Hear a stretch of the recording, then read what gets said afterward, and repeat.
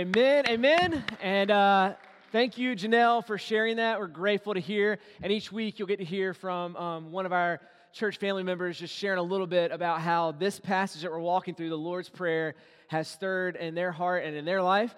And so if you have a copy of God's Word, and I hope you do, Matthew chapter 6 is where we're going to be. Matthew chapter 6, we'll go verses 5 through 9 this morning. And if you are a guest, a special welcome to you. We're glad that you're worshiping Christ with us. And we're focusing on prayer in 2023, and this is just a start. This is kind of the primer that's going to launch us into our entire year as we look into the Lord's Prayer.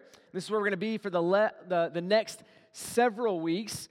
But today, where we start is the foundation for it all. This is important.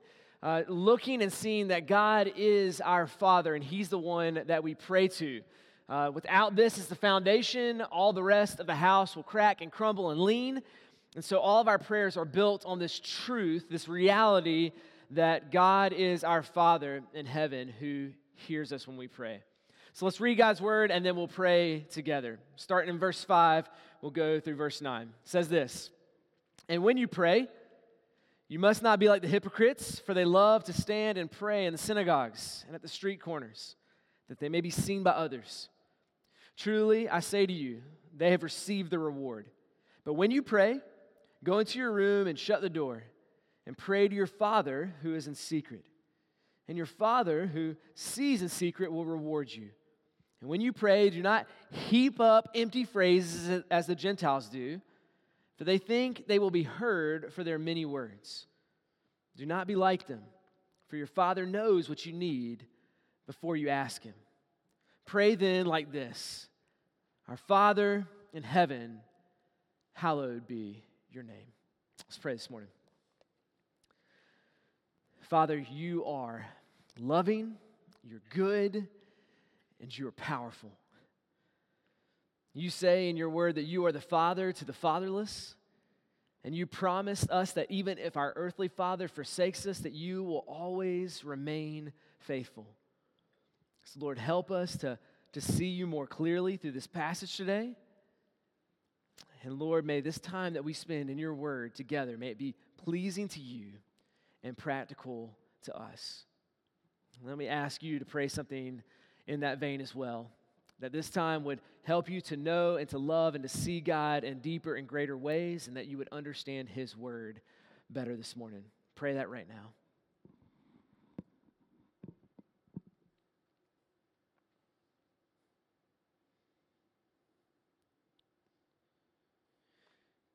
And if you would, pray for me as well as we look at this passage and we look at the words of Christ together, that I would be able to communicate it clearly this morning. Pray for me now.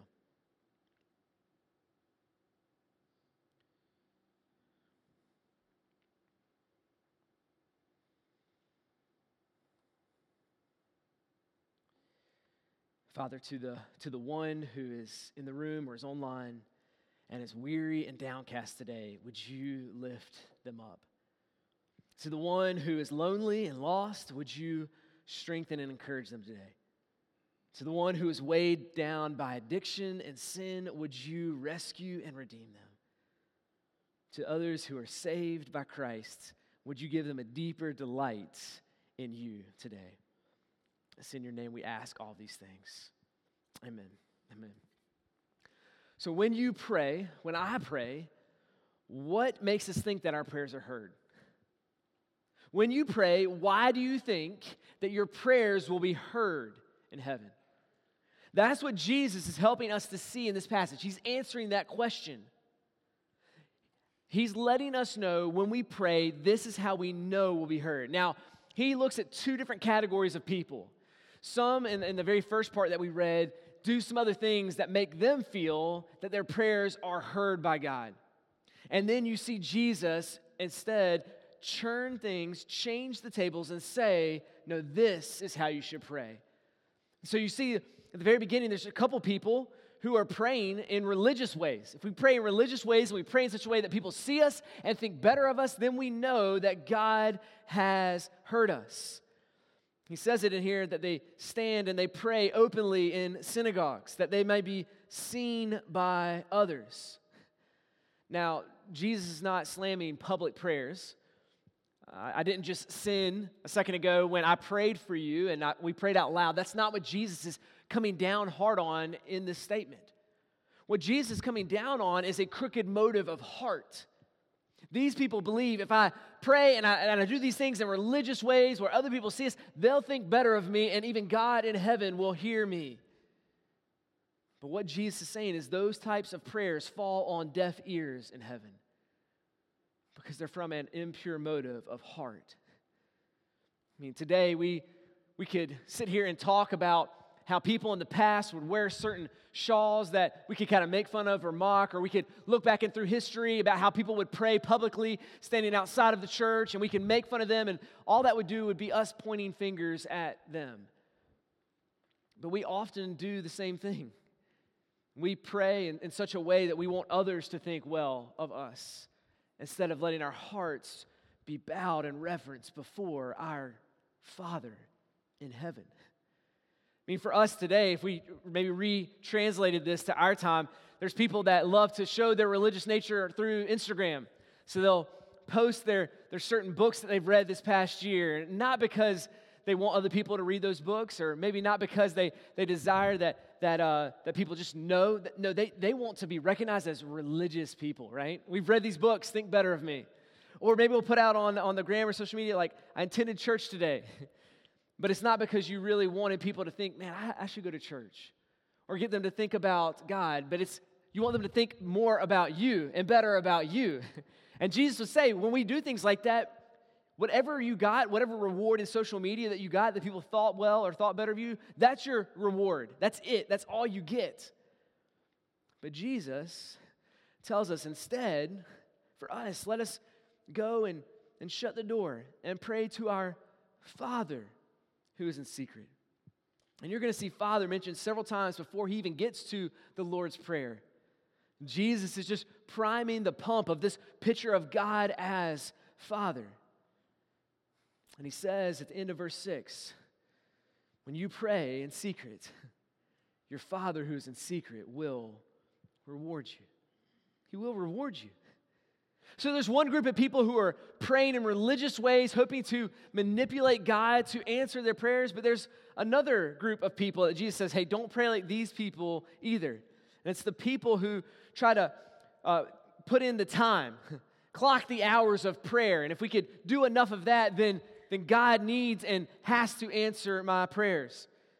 In verse 7, he says that there's a group of people that believe that they'll be heard by God for their many words, verse 7 says. For their many words. If I just clock my hours, I just do my time, if I just pray enough and I just pray long enough, then God will hear my prayers. Now, again, God is not opposed to long prayers. If you remember, he actually tells his disciples, could you not pray with me 1 hour? Like, could you not just give 1 hour in prayer to me? So God's not opposed to hour-long prayers or really long prayers. But once again, these people are praying, thinking, if I pray with many words and I pray a long time, then God must listen to me. Now, what's fascinating is you can look across all these different religions, and what you'll see is that most of them have some kind of teaching that matches this, that God will hear you for your many words. I mean, you look and people say, well, if I just pray enough Hail Marys, then God will hear me and answer my prayers. If I quote enough verses of the Quran, then God will hear and answer my prayers. Allah will answer my prayers, right? Buddhists will have a prayer wheel that they spin, and they'll walk and they'll spin it. And as they spin, more prayers are being lifted up. Or if I light a candle, that's a prayer that continues to rise to God. But all of those are what Jesus is saying, no. That's not where your confidence lies in your prayers being heard. It's not because they're long or that you spin a wheel or you count a certain number of beads that God is in a place that he has to answer your prayers. See, if we're not careful, what we'll do is we'll turn this relationship between us and God into a business relationship. Where you're like, God, I have done my work. I have done my time. I have prayed my prayers. So now that I've put in my work, now my wages are due to me. So answer my prayers. Give me what I have asked for. And you can see in your own heart, in your own life, if you're looking at God with prayers and your heart gets cold when he doesn't answer them the way you want or you desire, and your heart starts to harden towards him, that maybe, just maybe, you're looking at him as a business partner. Where, hey, I've done my time, I've paid my rent, you owe me this. But Jesus is saying, don't look at God like that. Instead, look at him not as a business relationship, but as a family relationship. Pray to him as a father. That's where our confidence rests, that our prayers will be heard. Because God is our Father. Jesus does not start this model prayer with our King. He doesn't start it with our Creator. He doesn't start it with our friend, though all of those things are true about God. Every one of them are theologically accurate. That is not where Jesus starts. He says, when you pray, pray like this, our Father. Our Father. It's a family relationship that we would have. God is not in heaven as some policeman that you have to appease with your words. He's not some tyrant that you have to impress in order for him to answer your prayers. You don't have to negotiate with God. God is a loving Father who cherishes us. So understanding that God is Father is so important to our prayer life. It's so important to how we approach him with confidence, knowing that his love and his grace meets us. So what I want to do with the last half of this time that we have is look at this understanding of why God would hear our prayers. Why God would hear our prayers is because he's Father. What does that mean? When Jesus talks about God as Father, what does it mean for us that God is Father? What does it mean? Now, this passage is not teaching that God is male, for God is spirit. He's not man or woman, but man and woman are created in his image. Instead, what God is trying to highlight here when he says that he is Father is there's something about fatherness that God deeply wants us to connect with him. And what is that thing that God wants us to think and understand about him when we look at fathers? Well, I think he desires for us to understand the dual aspects of strength and love. Strength and love. That's what a father is meant to wed together. Both might and power, but love and grace together. Now, I realize for many of us, this is not where we land. We live in a fatherless society for the most part. So for some of us, we hear that God is Father, and it's a negative to us. It might be one of your greatest hindrances to coming and believing in God and finding salvation. Maybe you grew up and your father abandoned your family and just left. Or maybe you were around an abusive father. So you hear Father, and it's a 0 at best or a net negative for you. It may be the very reason why you've never committed your life to God in the first place. But you're not alone with this feeling. Actually, if you look at history, it's fascinating. This whole idea of abusive fathers or fathers that have abandoned of families, it has deeply wounded many people. Many of the atheistic philosophers out there have this as their foundation. Karl Marx, Albert Camus, Friedrich Nietzsche, Sigmund Freud, all of these men, all of them, had fathers who abused them or abandoned them. Every one of them. And they grew up and they could not believe or would not believe in God because this picture of the fatherness of God they didn't truly understand. Even for us that grew up in the 90s, Kurt Cobain said in an interview that the whole grunge movement that he helped start and nihilism, which he kind of revitalized at that time, he said came from the fact that his dad left their family. All of the grunge movement from the 90s, he said, stems from the fact that his dad left. You see, seeing God as Father might be a great hindrance for you. But I want you to understand today, Christ, God would want you to understand that he is not sitting here saying that he is an elevated view of your Father. He's not. He is the perfect view of what your Father should be. Our God is the glorious Father, the heavenly Father. And I love what God's word says to those who would say, my dad abandoned me, or I lost my dad early in life. Psalm 27 says this, even if my father forsakes me, the Lord will take care of me. Even if your father would abandon you, God says, I will not abandon you. I won't. I will take care of you. Psalm 68 says this, that he is the father to the fatherless. So if you're here today and you're like, I don't have a dad, I don't have a father, God wants us to see this truth that he is the perfect Father who will not forsake you, nor leave you, nor fail you, nor let you down. He is a heavenly Father who loves you. He's the perfect Father. And as the perfect Father, he knows you.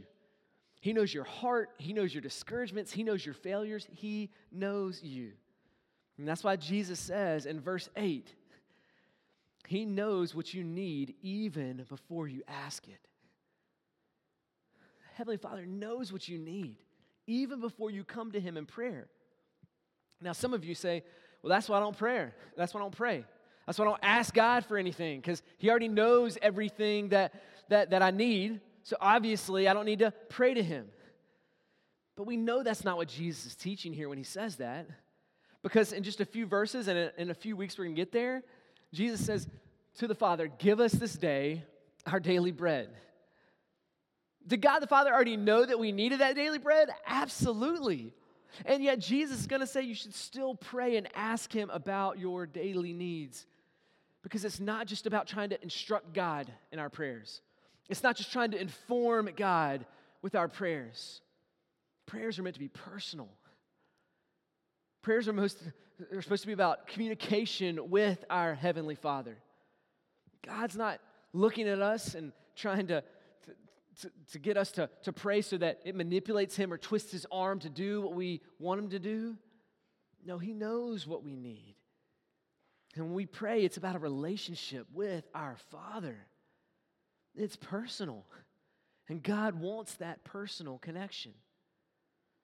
Just a couple points of application with this question. First is this: let us enjoy our Heavenly Father in our prayers. Let us enjoy our Heavenly Father. Let's enjoy God in our prayers.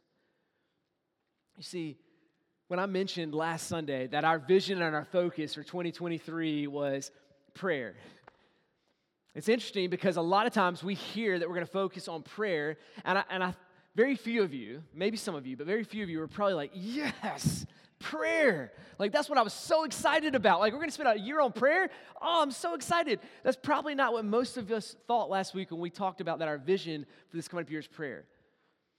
Most of us probably felt the exact opposite of that. We probably felt shame.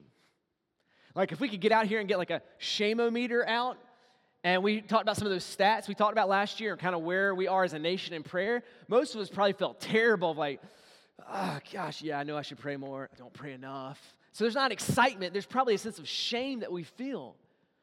But you need to hear that your Heavenly Father doesn't want you to feel that way. God might convict us to change us or to grow us in a deeper relationship with him, but we shouldn't be entering into prayer feeling shameful all the time, or feeling defeated, or being like, oh gosh, it has been a while since I've prayed to you, so I guess I need to pray, and then you walk away feeling shame. No, that's not what the Father desires. He knows what you need. He doesn't need you to pray to him. He's desiring to have a relationship with you so you'd interact with him. And so may we have joy in our prayers to him. May we know the deep love of our Father and how much he cherishes us and loves us and knows what we need even before we ask him. Oh, that we would change our prayer lives this year to enjoy the presence of God and dwelling with him. May we change from shame to delight in our prayers, knowing that God is our Father and he hears our prayers. The second point application with this is when we pray, let us revere him in our prayers. Yes, let's delight in him, let's cherish him, but also let's revere him in our prayers. It says in verse 9, as Jesus starts this prayer, hallowed be your name. Now, hallowing something is something that is set apart. It means that it's different. To believe that the name of God has character, has weight, has value. To believe and to trust in it, not just know a list of names of God, but to believe the truth of those names, the reality of those attributes to be real. This is hallowing the name of God. Now, he, once again, doesn't need creation to understand all of his names or to hallow his name. It is good for us in our prayers to remember who our Father is and how deep his love is for us. And I love in verse 9 that Jesus says, when you pray like this, pray our Father. Our Father. Because this is something he desires for us to do corporately. That we would hallow, that we'd lift up God's name as a community together. Jesus doesn't start and he says, pray like this, my Father who is in heaven. This is a plural thing. So yes, there's times where we go away in secret and we pray to our Father in heaven, but Jesus starts to just like, no, let's pray as a community. Let's do this together. Our Father who is in heaven. And I'm excited that this week as small groups start back, that's one thing you're going to have the opportunity to do. Our small group booklets this week have a bunch of names of God, different attributes of God, titles of God. And this week at small group, you're going to be able to look through some of those, be able to praise God, hallow his name because of this. And we get to do it together as a community. We get to pray and say, our Father who is in heaven. The one who loves and cares for me as his child will love and care for you if you are his child too. So let's hallow his name.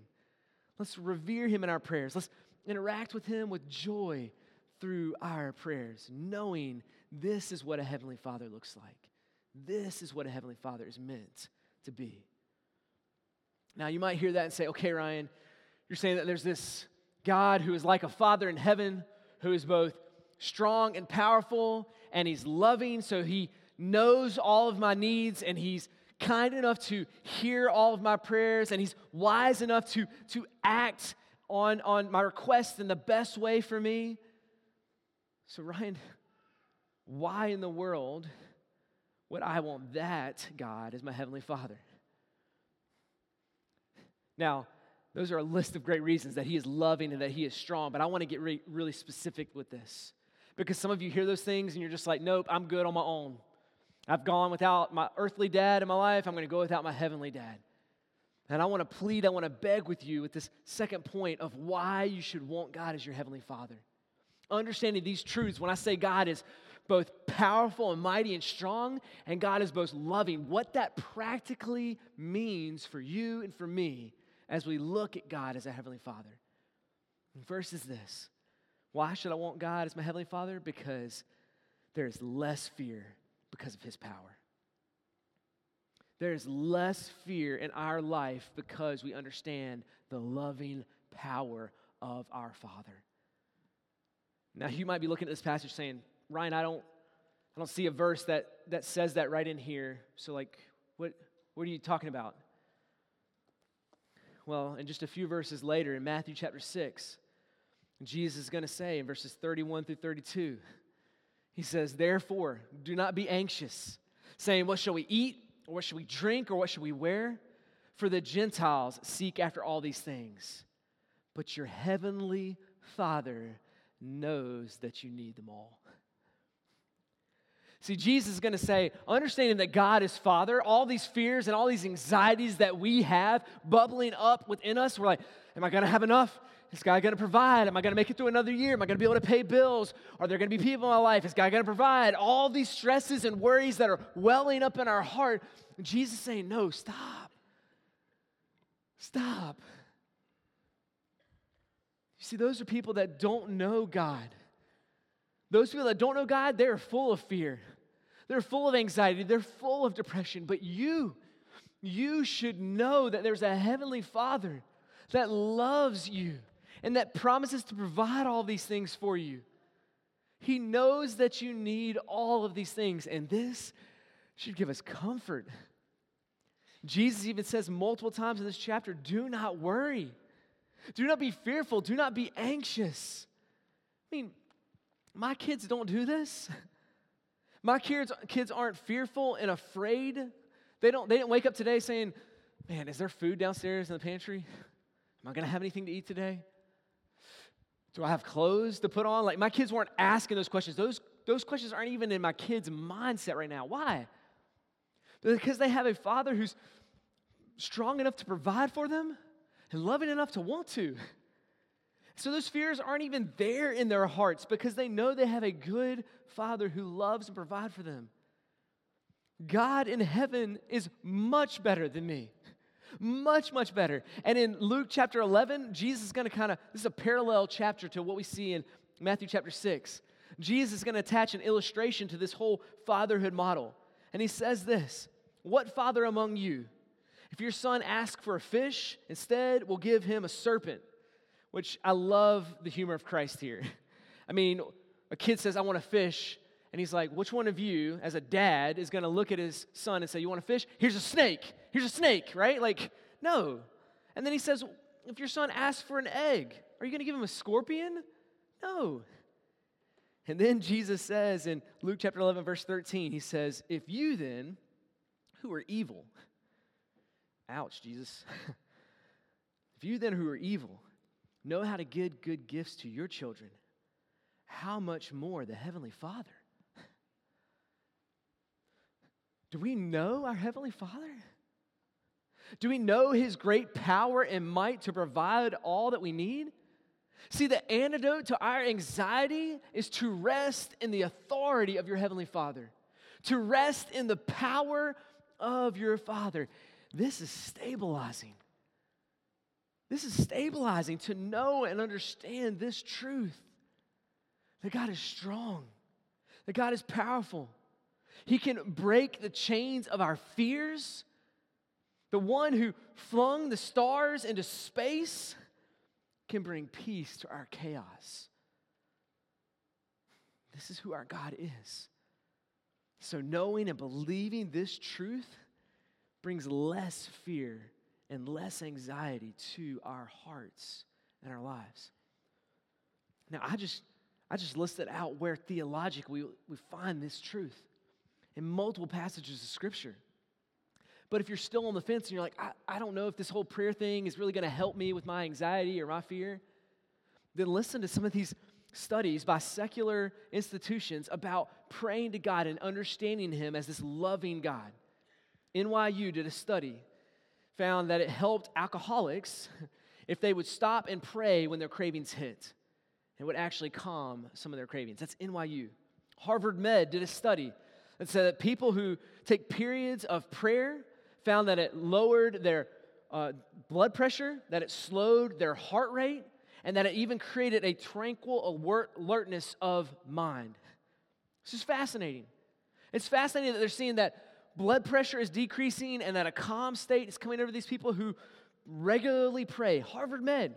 And what's fascinating about that is if you look across the U.S., more than half of doctors' visits are because of an illness like depression or high blood pressure or ulcers or migraines, which are caused by elevated levels of stress and anxiety. And this study is saying if you'll pray, if you'll pause in your daily life, you will find more peace. A study out of the University of Pennsylvania, this is fascinating, found that these Franciscan nuns that pray regularly had a higher dopamine level than people like you and I, which means that they're happier. These people are happier than we are because they regularly pray throughout their day. The National Institute of Health said this, people who pray daily are 40% less likely to have high blood pressure. These are from secular institutions saying that there's something going on in our minds, psychologically, and our bodies physiologically, that when we pray and we come to God, it reduces the fear and anxiety in our lives. And what I think is fascinating about it is they're doing these studies and they're like, look, we've discovered a correlation. No, you haven't. You're just documenting it. It's already been discovered. It's been mentioned here thousands and thousands of years ago. This is how we were made. We were created to communicate with God and commune with Him. We're not discovering anything. We're just documenting it. God's word is telling us it's going to reduce fear and to not worry. But even statistics today are saying the same thing. So let us come to him and find less fear in our life as we look to him as Father. But second, we'll find more freedom. We'll find more freedom because of his love. If we understand the theological reality that he is a loving Father, it will actually give us more freedom. You see, our lives are oftentimes filled with the sins and addictions that are chaining us down. It's bringing death into our life and not freedom. And what God desires to give us is this peace in the love of the Father. It's fascinating. This man today, he's not a believer, but he's the leading writer, one of the leading voices on addiction, Patrick Carnes. Patrick Carnes has written a number of books about the addictions that we find in our life. And it's interesting because as he wrote and did all these researches, what he found is that what leads people to these addictions of sex in a broken way, or an addiction to a substance that's withering up their life, and they look for a release in all these different ways. When he looked across the board and he did all these researches, he studied with all these people, he said, at the root of all these addictions is that people feel unloved and unlovable. That's not the answer I expected. The addictions and the struggle that we have, all these chains in our lives that we're trying to break free of, he's saying through all the research and study that he's poured his life into, it's because people feel unloved and unlovable. God is telling you right here, you have a Father who loves you and knows you and cares about you. You see, if we understood this truth and we rested in this truth and we brought our prayers with the reality that God loves us and cares for us, all the freedom we would find. Knowing we might feel unlovable, but we are deeply loved by God in heaven. And there's no one who knows the depths of our insecurities, nor our pain, nor our suffering, nor our faults, nor our failures. He loves us. Now, what's interesting is what Patrick Carnes is talking about, this whole idea of we feel unloved and unlovable, so we pursue these sins, and that's not a word he would use because he's not a believer. He would use addictions. What he's ultimately doing is he's pointing to what James says in James chapter 1. It all comes down to this root that we don't feel loved and we're questioning whether we are. James chapter 1, verses 14 through 17, you'll see it on the screen, it says this. But each person is tempted when he's allured and enticed by his own desire. Then the desire which is conceived gives birth to sin. When sin is full grown, brings forth death. And then he says in verse 16, do not be deceived, my beloved brothers. Every good gift and every perfect gift is from above, coming down from the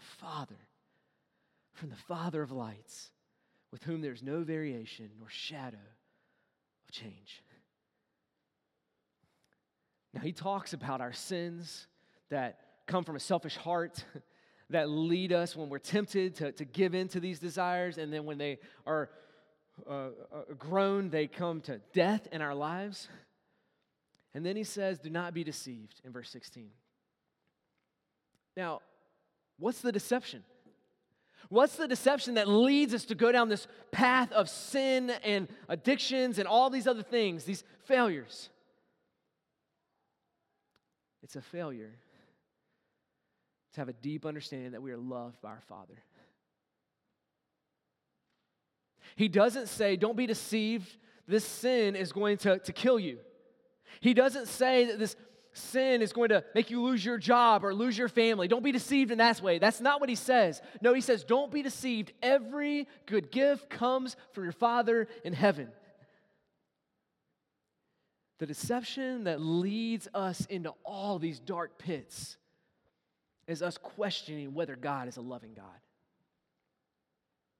Whether our good God will provide for us all that we need. That's the deception that leads us into all of these terrible situations. And he's saying, don't be deceived in that way. Believe the truth that God is a heavenly Father that loves you and cares for you. He is both strong and powerful.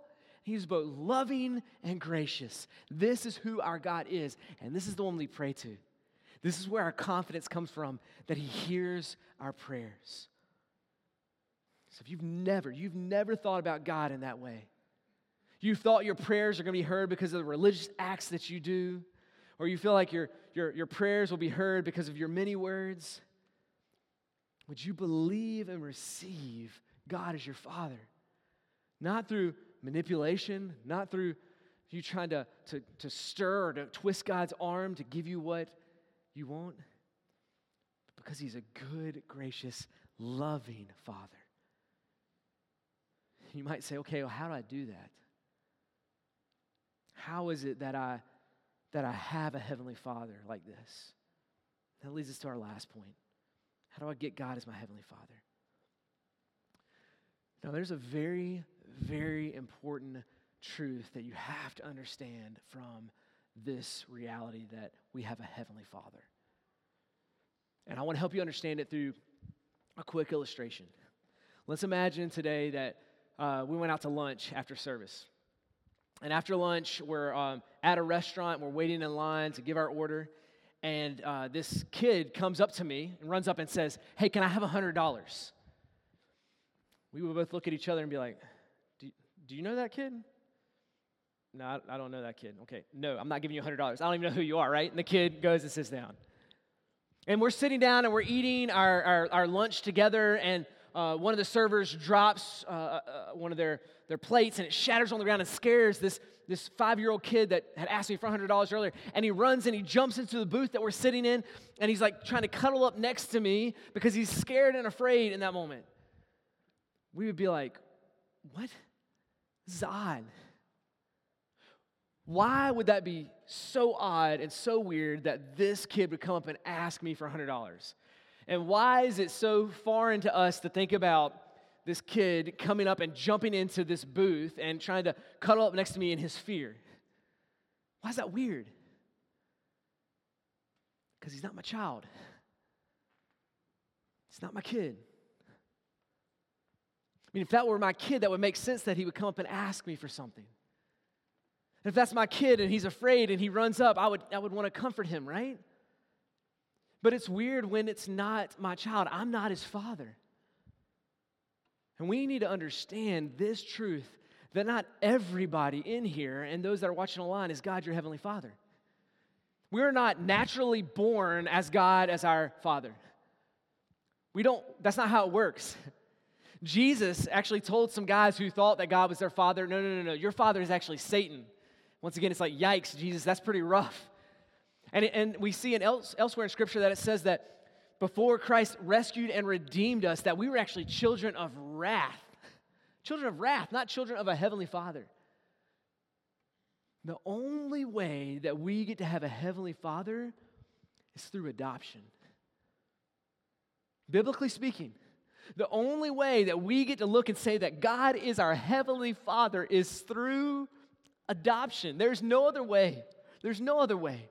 Galatians chapter 4, verse 4 through 7 says this: "But in the fullness of time had come, God the Father, God sent His Son, born of woman, under the law, to redeem those who were under the law, so that we might receive adoption as sons.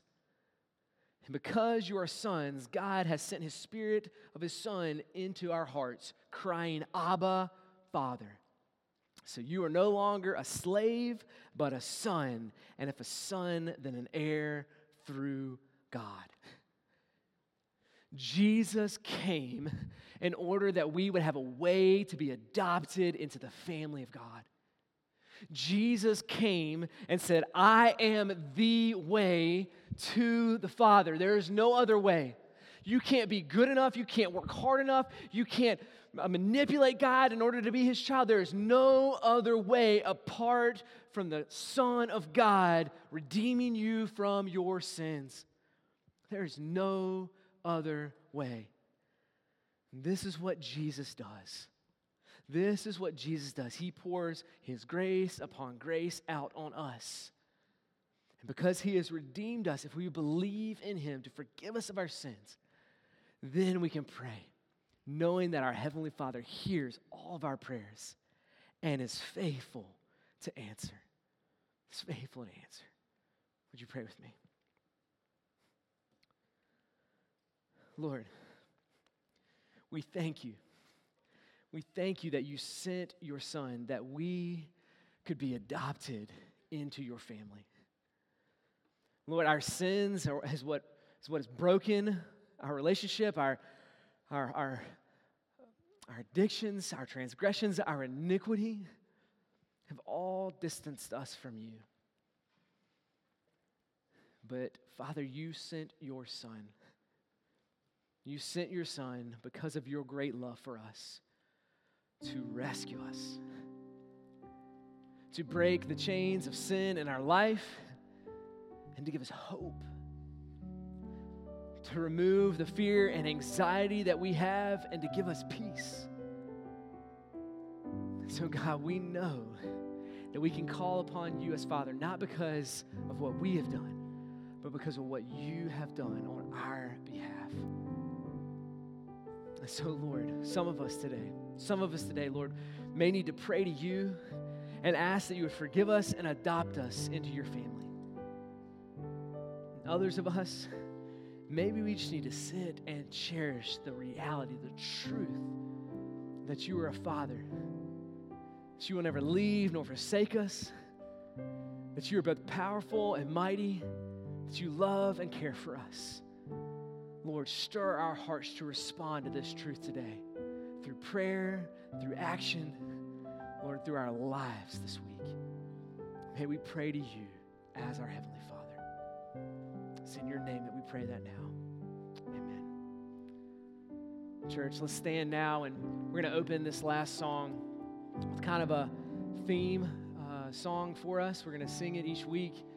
It's the Lord's Prayer, just a little bit reworded, but it's meant to stir our hearts to use this model prayer that Jesus gives us to pray to God as our Father.